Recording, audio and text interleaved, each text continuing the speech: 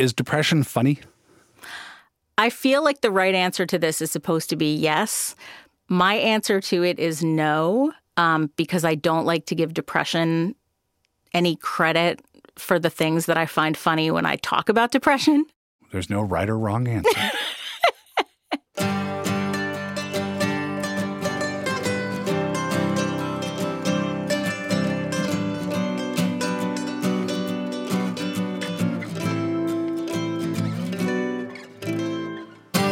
Goes in to see a doc, says there's something wrong with me. I got a sadness I can't shake now. Is there something I can take now? It's the hilarious world of depression. I'm John Moe. On this program, I interview people who are funny and who have dealt with depression. They have interesting stories to tell, and the humor helps. On this episode, the story of someone becoming who she truly is with the help of resiliency, intelligence, television, bold career swerves, and medical science. And it only takes a lifetime. I'm Linda Holmes. I'm a pop culture correspondent at NPR, and I'm in a booth at NPR headquarters. In Washington, D.C.? In Washington, D.C., yeah. Linda Holmes is the host of NPR's Pop Culture Happy Hour podcast. It's NPR, but without the serious, pensive tone that so many people associate with NPR. It's pretty much Linda and her friends having fun and talking pop culture, movies, music, TV. Here's a clip from the show. Linda and guests are talking about the movie Lady Bird. There is such a heavy, interesting, thoughtful family story here. But there is also, I think, such a blessedly not that complicated story about her discovering how just disappointing teenage boys can often feel when you're a teenage girl. Sweet teenage, and I totally agree. Because there are essentially two guys in this movie that she's interested in, and it's not a single through line. It's not a through line of, like, she meets these two guys and she has to decide which one she likes or something like that. There's a story with one. There's a story with the other one. The one played by Lucas Hedges is a guy she meets through being a theater geek, because I think that's one of the best aspects of the character, as Aisha mentioned, is that she's a theater kid. And then the other one is this... You can tell that this is the guy that I wasted all my time on because I reacted so powerfully to him. Like, you first see him, like, hanging out reading a copy of Howard Zinn's People's History of the United States. And he's halfway through. He's, like, really reading it. Sitting on the back of a BMW talking about how much I'm just not really into money. Linda's been dealing with depression for many decades. Her story may sound familiar in some ways to others that you've heard on this show, but there are several twists that are unique, both in her obstacles and her solutions to them. Linda Holmes grew up outside Philadelphia, watching plenty of TV, but not limiting herself to just that. I also read a lot when I was a kid. I remember when I was in fifth grade, I remember the librarian at our school gave me a copy of Rebecca and said, "You should read this. I think you would like it." And I read that. And so that was kind of when I started reading big fat novels. So I read Gone with the Wind right after that. And I started reading a lot of, like, Stephen King. And I read a lot of, by the time I was in high school, I read a lot of Jackie Collins and things like that. So I think I read a lot of kind of popular fiction by the time I got out of school. But I also really loved, I loved TV. I loved, Cheers and Moonlighting and lots of other stuff that many people loved at the time. We talked to some guests on our show who point to a parent's divorce or a childhood trauma that really kicked off depression, at least made a dormant disease become much more pronounced. But Linda had a happy home, supportive, loving. Depression can happen regardless. Linda says she had depression and anxiety to contend with growing up, but she didn't realize she had both at the time. I don't know that I ever thought about anxiety when I was younger. I think depression, when you're young, depression is an easier thing to conceptualize because you put it in terms of feeling sad. I think anxiety for me was largely masked by feeling sad and feeling worried all the time. But I just thought of it as being that I was somebody who worried. And, there were other people in my family who were worriers. That was sort of a somewhat classic family trait. Adding to this was the fact that Linda weighed noticeably more than the average kid. A lot of mental health stuff when I was growing up was masked by the fact that I was struggling so much with my weight all the time. I've struggled with my weight all my life. And when you are a fat kid, every time somebody looks at you and you say you're unhappy, the answer is, well, of course you are. We're going to put you on a diet and then you'll be happy and then you'll feel better. And so I don't think I really came to terms with the complexity of mental health stuff until I was old enough to understand that there was a possibility that I had kind of been addressing it backwards for most of my life. And what I really needed to do was deal with the anxiety and the depression first. And that might make it possible to break what were essentially a lot of kind of self-soothing ritual habits about, eating and stuff. We talk a lot about stigma on this program, the societal misconceptions about mental illness, the subtly enforced notion that you shouldn't talk about it. Linda Holmes was dealing with that, plus the stigma against being heavy, that the person who's heavy must be unhappy and that the unhappiness is caused by the weight. In Linda's case, the problem wasn't the weight, it was the depression. She realized that later on, not, unfortunately, in 9th grade, when the depression really kicked in.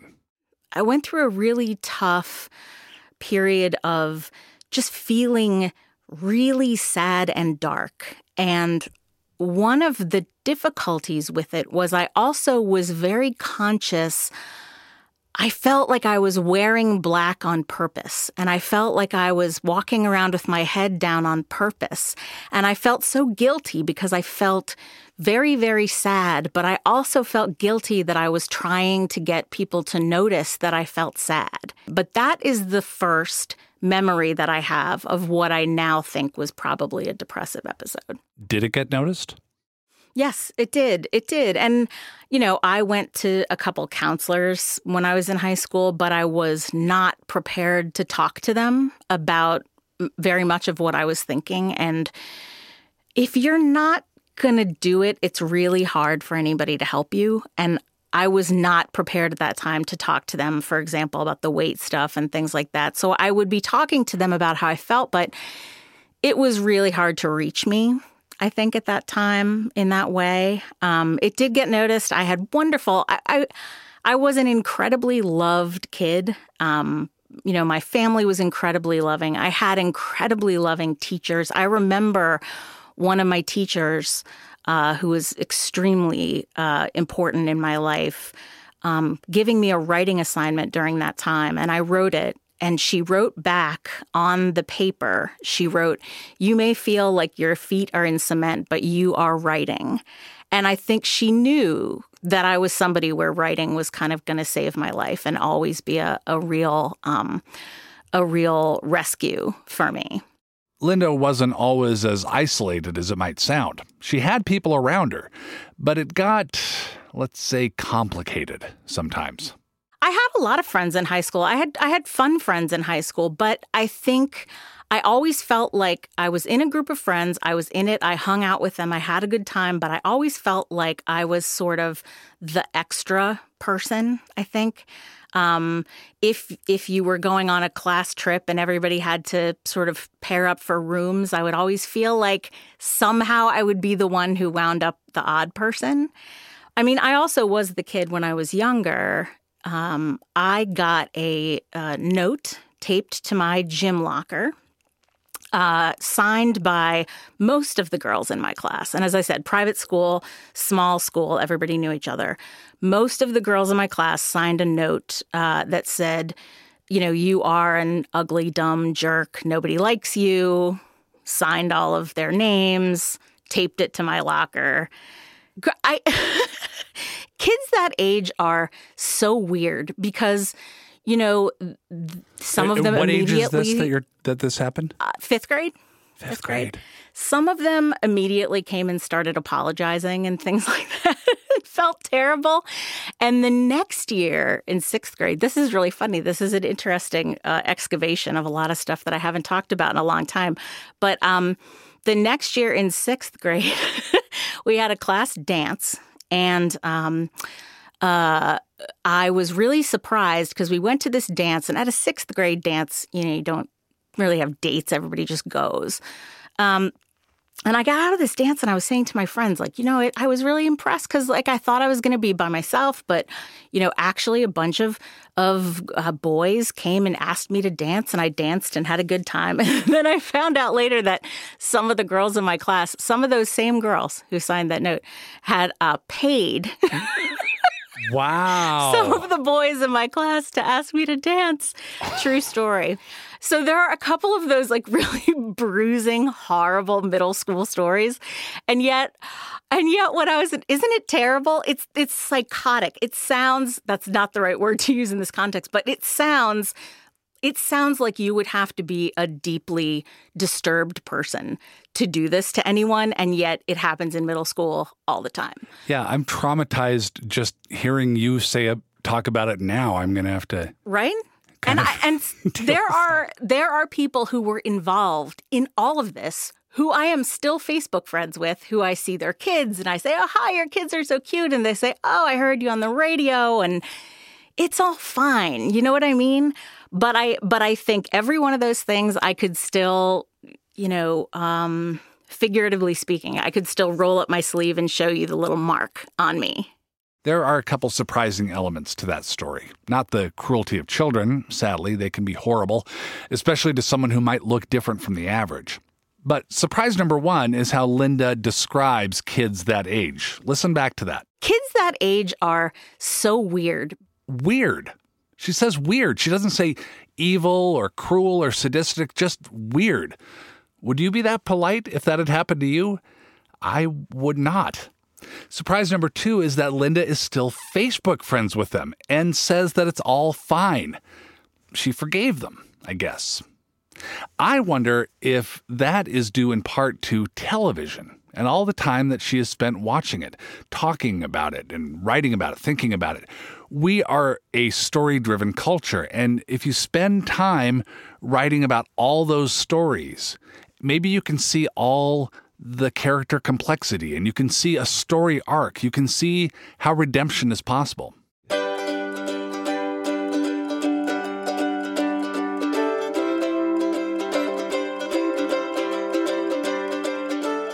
So, adolescent Linda Holmes has a loving family, a body that doesn't fit the societal image of acceptable, alleged friends with a cruel streak, and depression. It adds up to not being okay with who she was. I thought, I'm a good person, but I just have to fix everything. I think I always had this dream that I would become beautiful and become cool and kind of reinvent myself. And I think I tried to reinvent myself over and over again, probably into my 30s. I was sort of addicted to the idea of fresh starts. And when you talk about compartmentalizing, I think I was sort of addicted to the idea of walling off all of my struggles and mistakes and all those like sad memories and just being a completely new person who hadn't done anything yet. And that's a really, I think, tempting thing for a lot of people, and it was for me. Don't fix the engine, just put a new paint job on the car and run it through the car wash. Well, it was more like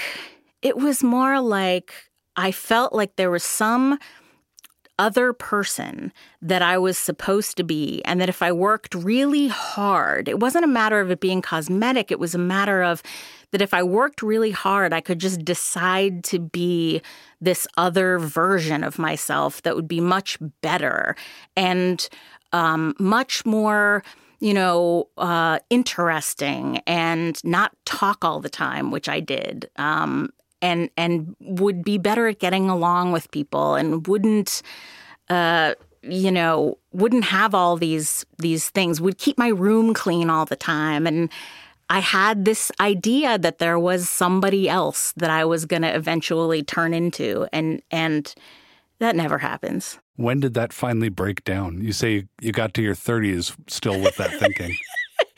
Yeah, I mean, I think it finally broke down. God, it's probably when I got serious about therapy, which was only maybe 5 years ago. So I think getting into therapy, that's one of the many reasons why it was so incredibly important. Somehow she wasn't destroyed by that thing with the note on the locker or the 6th grade dance. In fact, she did quite well. Linda went to Oberlin College and later moved on to Lewis and Clark College in Portland for law school. What form did the depression take when you went away to school? Like, how did it affect you? How did you know it was happening? One of the ways that it affected me was that I lived in squalor. And it took a long time for me to understand that in much the same way that it's very hard to take care of yourself physically if you don't value yourself, it's also very hard to take care of where you live. So my dorm room was always a mess. I think if you went back and looked at my life at that time, you would just see signs all over the place that I only in retrospect really understand. Like what? Like in my freshman year, drinking a lot, which fortunately I had just a completely different group of friends in my sophomore year. And instead of drinking, they played bridge. Okay. Which was much healthier for me. Because they were all 85 years old. It's the funniest thing. You bump into who you bump into. Yeah. I mean, I think there were a lot of difficulties at that time just figuring out what kind of classes I went. Like I was taking a lot of math and science and stuff that was never going to be right for me. But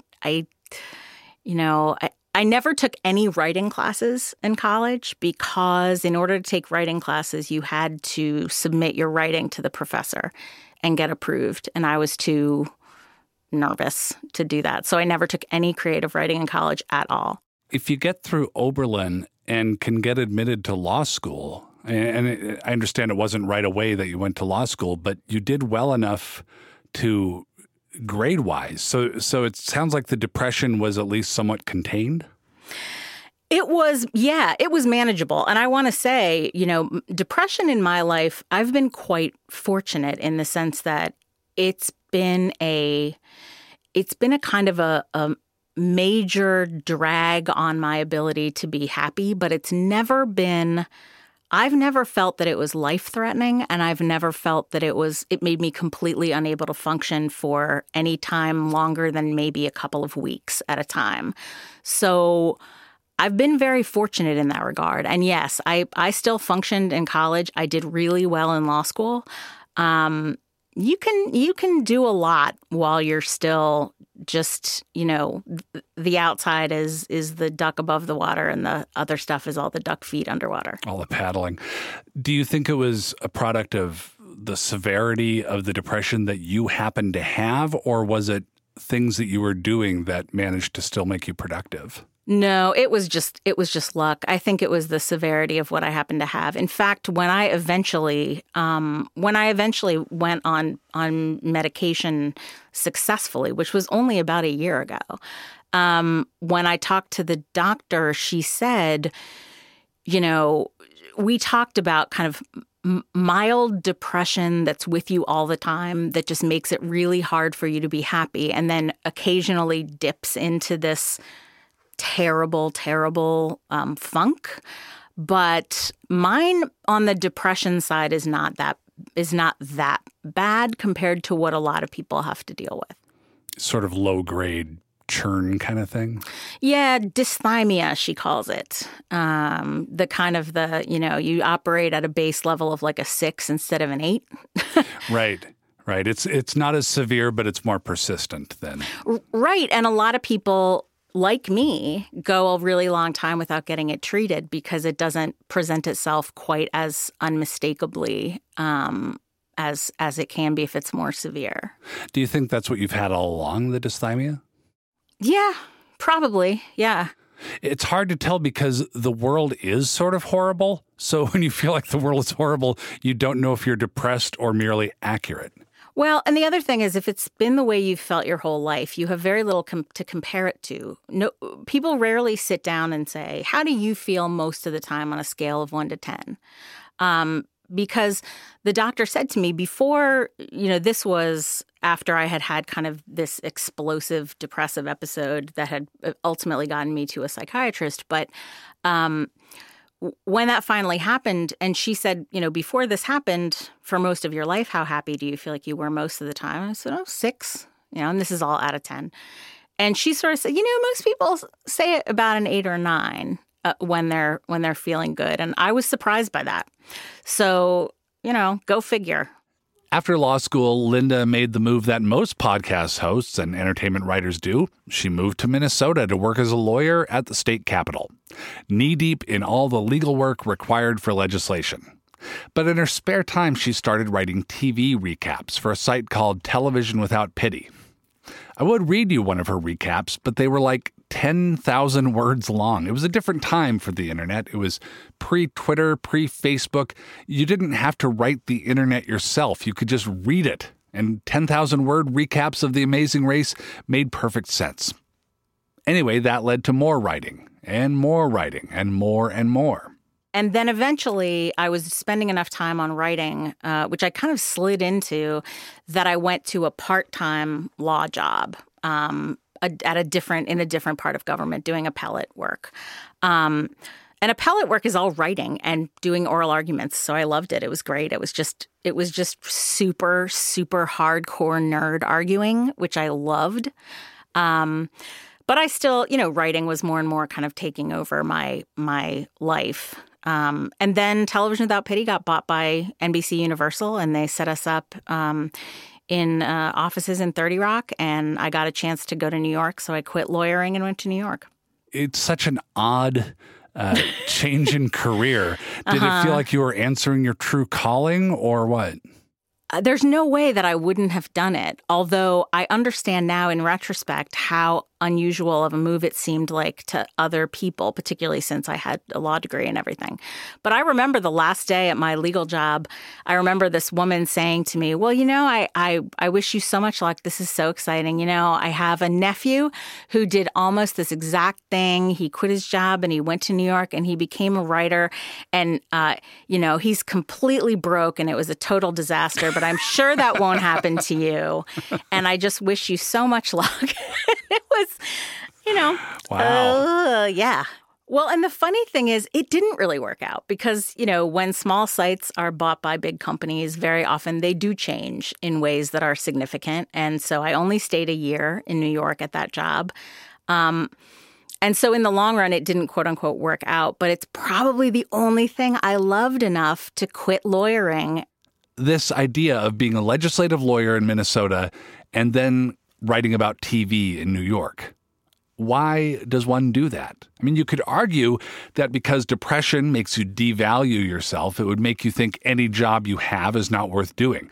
Depression lies, after all. It tells you that you're dumb and bad, so if you have a job, that must be a dumb and bad job, so you leave it. It's like comedy legend and possibly depressed person Groucho Marx said, I don't want to belong to any club that will accept people like me as a member. But I don't think that's what's happening here with Linda. The first thing Linda Holmes talked about in this interview was reading, and about how she had an idea that writing, that the written word, would save her life. More with Linda Holmes in a moment. The Hilarious World of Depression is supported by Health Partners and by MakeItOK.org. Make It OK is a campaign to start conversations and stop the stigma surrounding mental illness, not just depression, all kinds of mental illnesses. We have fun on this show. We make some jokes. We have some laughs. It's a way of dealing with depression, maybe demystifying the disease a bit. But let's not kid ourselves. Depression is a serious disease. But the good news, people can and do get better. They get help. That's why we need to make it okay to talk openly. That can be an awkward conversation, but MakeItOK.org is full of information you can use. What to say, what not to say. Stories from people who tell you what it's like to live with depression, anxiety, or other mental illnesses. Go to MakeItOK.org. You can take the pledge to make it okay. Thank you so much to Health Partners and to Make It Okay for joining us in fighting stigma so we can all get better. Back with Linda Holmes from Pop Culture Happy Hour, NPR's very popular pop culture podcast. Linda is a former legislative attorney who long ago quit her lawyer job to move to New York and write about TV shows. She followed her bliss, discovered the color of her parachute. She carped some DM. Depression hung around. Anxiety was an ongoing presence. But that's not all. This entire time in the background, there is this tendency to become fixated and obsessed with certain kinds of small things, obsessed with the idea that I hadn't turned in a piece of paperwork and I would lie awake in the middle of the night thinking that I hadn't turned something in. And it's not in the usual, like, well, yeah, everybody has that experience. You're kind of lying awake worrying. No, I'm talking about I was supposed to turn this in 2 years ago. What if I didn't and someone is waiting to sue me now over something that happened 2 years ago? You know what I mean? These things where I would start to realize there was something about it that was not right. And when I was actually before I left Minnesota, there was an incident where I realized that I was spending time thinking about things like not just I'm worried about whether someone is going to break into the house, but I am worried that someone has broken into the house and moved things around. And I knew it was, the word I'm going to use is weird, just because it's the word I used in my own head. I knew it was weird. And I went to see a therapist, and she referred me to a guy who specialized in anxiety and panic. And and I went to see him, and he basically said, he was kind of doing intake, and he said, are you dating? And I said, no. And he said, have you ever dated very much? And I said, no. And he said, why do you think that is?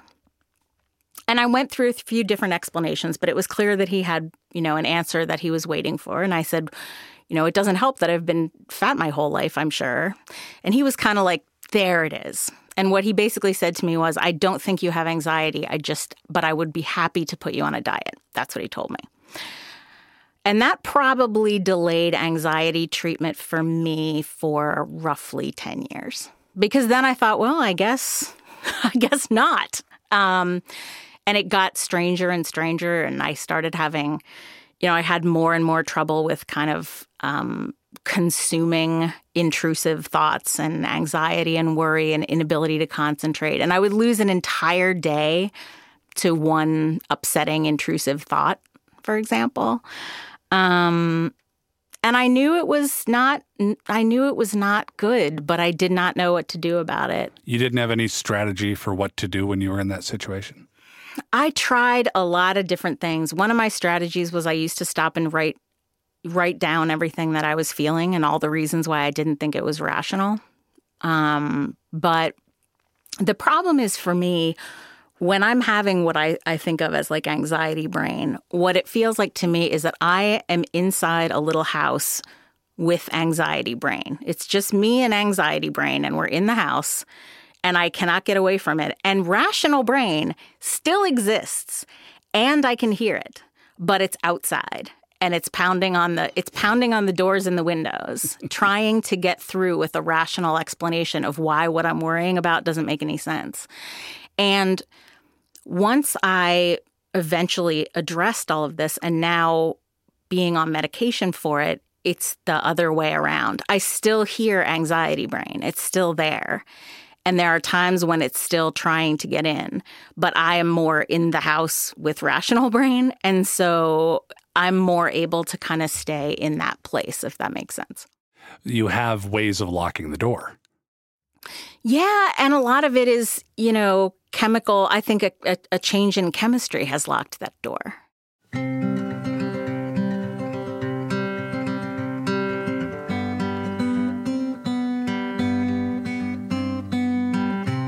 Television Without Pity closed down, and Linda was hired by NPR, which was looking to do more pop culture coverage. That was in 2008. Writing a pop culture blog led to the Pop Culture Happy Hour podcast, which soon became a big hit. Now, Linda loves working at NPR, loves it. But again, loving your great job doesn't cure depression. Neither does having a great family or getting into law school or following your bliss to be a writer or just waiting it out. That's not how it works.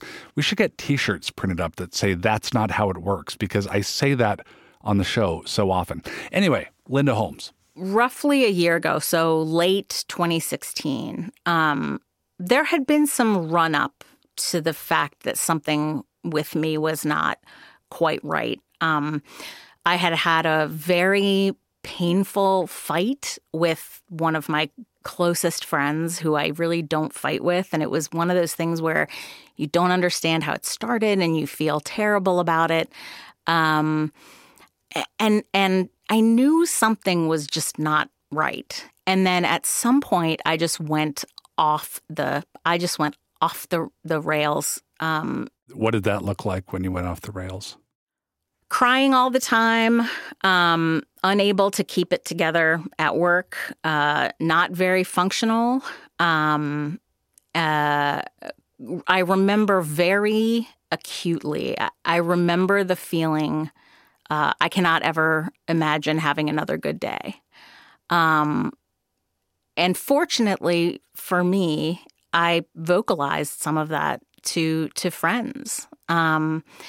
And I had two different friends, one of whom said, I think you're having a medical emergency. And one of whom I was sitting talking to her in her cube and I was crying. And she reached over and she put her hand on my knee and she said, I don't want to nag, but I am going to bring this up with you until you call someone because you need to call someone. And I did it that day. And I sobbed into a very nice doctor's answering machine. And I went to see her, and she was very, very helpful. And, I had been in therapy for a long time, and I had made a lot of progress and learned a lot about a lot of different things, but it had not really addressed the depression and anxiety itself, the core of it. And being treated by the psychiatrist has been really helpful for that. And I remember once the medication kind of started to kick in, I remember thinking, oh, this is how other people feel all the time, and it was really, in one way, it was so incredibly freeing and wonderful. And on the other hand, it was so sad because I wished that I had paid more attention to it sooner and that I had been more straightforward with other people and with doctors and things like that about what I needed and more confident about what I needed. What did the previous therapy do? What were you working on? The way that I envisioned myself with my friends and the way that I thought about my career and my general tendency to feel responsible for making other people happy, which, is a very real thing. And I think distinct in a lot of ways from depression and anxiety. It's just a thing. It's a thing I needed help with. And therapy was wonderful for that. And therapy was wonderful for helping me be more assertive and helping me tell people what I wanted. It was wonderful for a whole bunch of things. There just were certain things it couldn't reach. And I had explained to my therapist, he knew some of these things. I remember telling him about a vacation that I was on, and I drove through a tunnel, and you were supposed to have your lights on when you went through the tunnel. And I turned my lights on as I was in the tunnel. And later, I got fixated on the idea that I had maybe caused a car accident and not even realized it because I startled someone by turning my lights on. Now, as I tell you this now, it sounds so strange to me, but I really, really got worried about it. And I told him that, and I think he knew that was an intrusive thought and not a healthy thought. And we talked a lot about those kinds of things, but those kinds of things didn't resolve until medication for me. Until you got your chemistry squared away. For me. And I think, the most important thing, one of the reasons why it's hard to talk about all this stuff, there are a bunch of reasons why it is, but one of the reasons why it is, everybody's different. And it's the same thing with weight. Like everybody's different in how they got to where they are. And you never want to sound like you're saying, I did this, so do this. It's just that for me, I know that when I went to friends and said, I think I'm depressed, and they said, you need a doctor, And I didn't feel in my own head like I did. I think the fact that I had heard, people like Allie Brosh and Jenny Lawson and Rob Delaney and you and all these other people talk about depression and how it works, I think it made me more able to imagine that maybe my friends knew better than I did, that I needed to go to the doctor. Allie Brosh is the writer, cartoonist, and blogger behind Hyperbole and a Half. Jenny Lawson was on our show a few weeks ago. Rob Delaney is a comedian and star of the Amazon show Catastrophe. Look them all up. Soak up their work. That's your homework. Linda Holmes is on meds now, and they don't make her all zonked out, and they don't make her happy all the time. They make her like other people are able to be without meds. They make life a more level playing field, so she can focus on the new season of Black Mirror, or what Baby Driver was all about, or what Adam Driver is all about. Interestingly, I have had this really remarkable year since that point, even though it was such a difficult experience. I wanted my entire life to write a novel, and I finally did. I wanted for a long time to move to a better apartment where I'd be happier, and I got that done too. There's a lot of hope going forward, even though that experience was extremely difficult, and even though the process of getting used to medication and everything is never entirely without its challenges either. And she got a better doctor. She was very, very perceptive about me from the beginning. Although when I came to see her, I was sort of a bag of tears. So it wasn't too hard to tell that something was profoundly wrong. It was more a question of, was it profoundly situationally wrong, or was it profoundly chronically wrong, or what? But what I did notice, and it's sort of a similar story to that, the second time I came to see her, when I had kind of been on medication for a few weeks, the second time I came to see her, I came and sat down, and she asked me a couple questions, and she said, "Your voice is completely different." I cannot stress enough that I think I would have much more experience talking about what I did about depression and what I did about anxiety if I didn't have 20 years of experience, 30 years of experience, 40 years of experience talking about what I tried to do about dieting.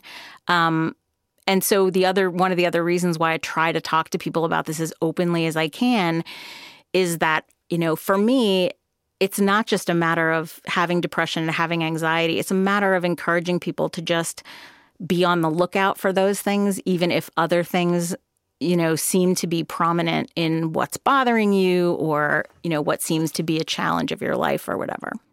Yeah, I was going to ask about the dieting and the body issues, because depression and anxiety are kind of, abstract. They're intangible to some extent. How have you kind of worked out those issues, or on your way to working those issues out? Well, I am. What I have worked out is that I am much more likely to kind of feel better about the way I look and things like that than I used to. My weight has not changed a whole lot yet. One of the reasons for that is, and this is one of the real sad things about this whole situation, this is one of the few things that is persistently sad to me, is that when you are at a really high weight for a long time, then when you start to try to address it, it's super, super, super difficult for a bunch of reasons. It's not just a matter of if you break your habits of kind of anxiety eating and stuff like that, at least in my case. It's not just a matter of then everything will kind of restore. A lot of times you've sort of screwed up your anxiety, your metabolism at that point. I am a person who lost 100 pounds and gained a lot of it back. It plays a lot of havoc on your metabolism. You can't decide to get up one day and be like, I'm going to be a runner, if one of the effects of that on you, as it is on me, is that you don't have great knees anymore. So once it happens, reversing it is a lot harder than getting there was. And so that's a real, that continues to be a super, super hard battle for me. And I think the difference is I feel much closer to being able to deal with it. And I would also say that my approach to it is much more logical and much less emotional than it used to be. One of the reasons why I was really excited to move to a closer apartment is that I used to have a really long commute, which made me really prone to drive through dinner because I would get home so late. And nothing takes you out of drive-through bad habits like not driving, So my approach to it, like I said, is much more problem-solving and much less emotional, I think, which I think in the end will be good for me.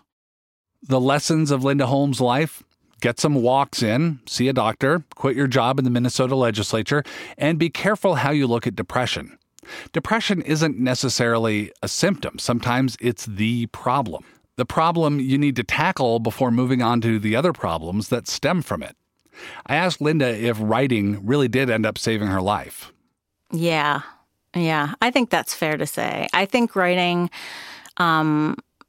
really was one of the things that I threw myself into when I was first being treated, a year ago. Writing is one of the things that I really buried my head in because I understand words and I understand sentences, and everything else that I don't understand can be very scary, but writing and words are not scary to me. It can be intimidating, but that's not the same thing. It can be imposing as a task, but I love it very much, and I've always loved writing and words, and I think it's always been something that I could go to that made me feel like myself, which is one of the hardest parts of depression and particularly of anxiety for me, is when you feel like the impulses that you're having are not natural to you. They don't feel normal. Writing is something that always made me feel normal and made me feel like myself. What do you know now about mental health that you wish you knew a long time ago? The thing that took me the longest about getting treatment for mental health was not wanting to feel like I had said, I give up, I am broken. Because I think my whole life I had this dream about fixing myself by my own strength of will. What I learned is that the one thing that could help me was the thing that I had somehow classified as giving up. I wish I had known that for good and for ill, I would still feel like myself. I still have my personality. I still have good days and bad days. I still feel like myself in all of the good ways and some of the tough ways. I'm still me. I still talk too much. Ask anyone who's ever met me. I still talk too much. I have to go clean my desk right now. It's a total mess. I am still that person. Wait, you're out of squalor then. You're no longer living in squalor. Well, that's the thing. It's not squalor. It's just clutter. That's a big, important difference right there. Squalor is depression. Clutter is just a busy mind. The Hilarious World of Depression is produced by American Public Media. Our producer is Chrissy Pease. Kate Moose is executive producer. Our recording engineer for this episode was Johnny Vince Evans, and our technical directors this time around were Cameron Wiley and Corey Schreppel. Christina Lopez is our social media and web demigod. Thanks also to Nate Toby. Our theme song is called Pagliacci. It was written and performed by rock and roll star Rhett Miller, who is our good and dear friend. Much more about Rhett is at his website, rhettmiller.com. You can also look up the Old 97s because they are an enjoyable rock band for which Rhett is the singer.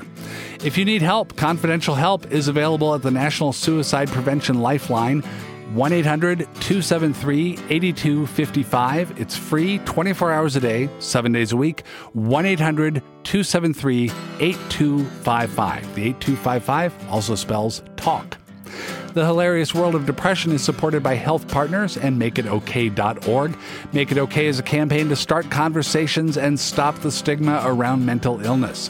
MakeItOK.org has information to check out for yourself or for someone else.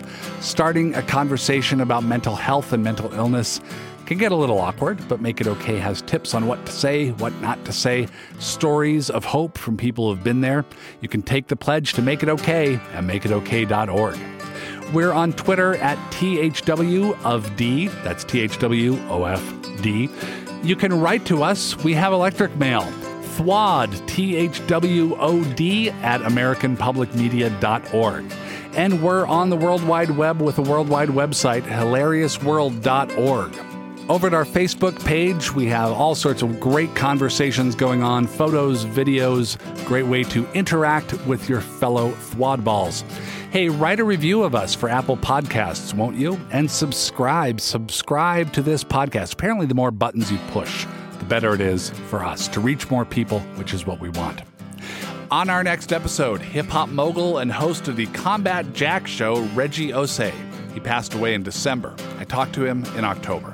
I constantly had to be on. I had to be on in the office. I had to be, on professionally. When I was home, I had to be on. So there was no off. There was no break. There was no point where I could just heal or just, regroup.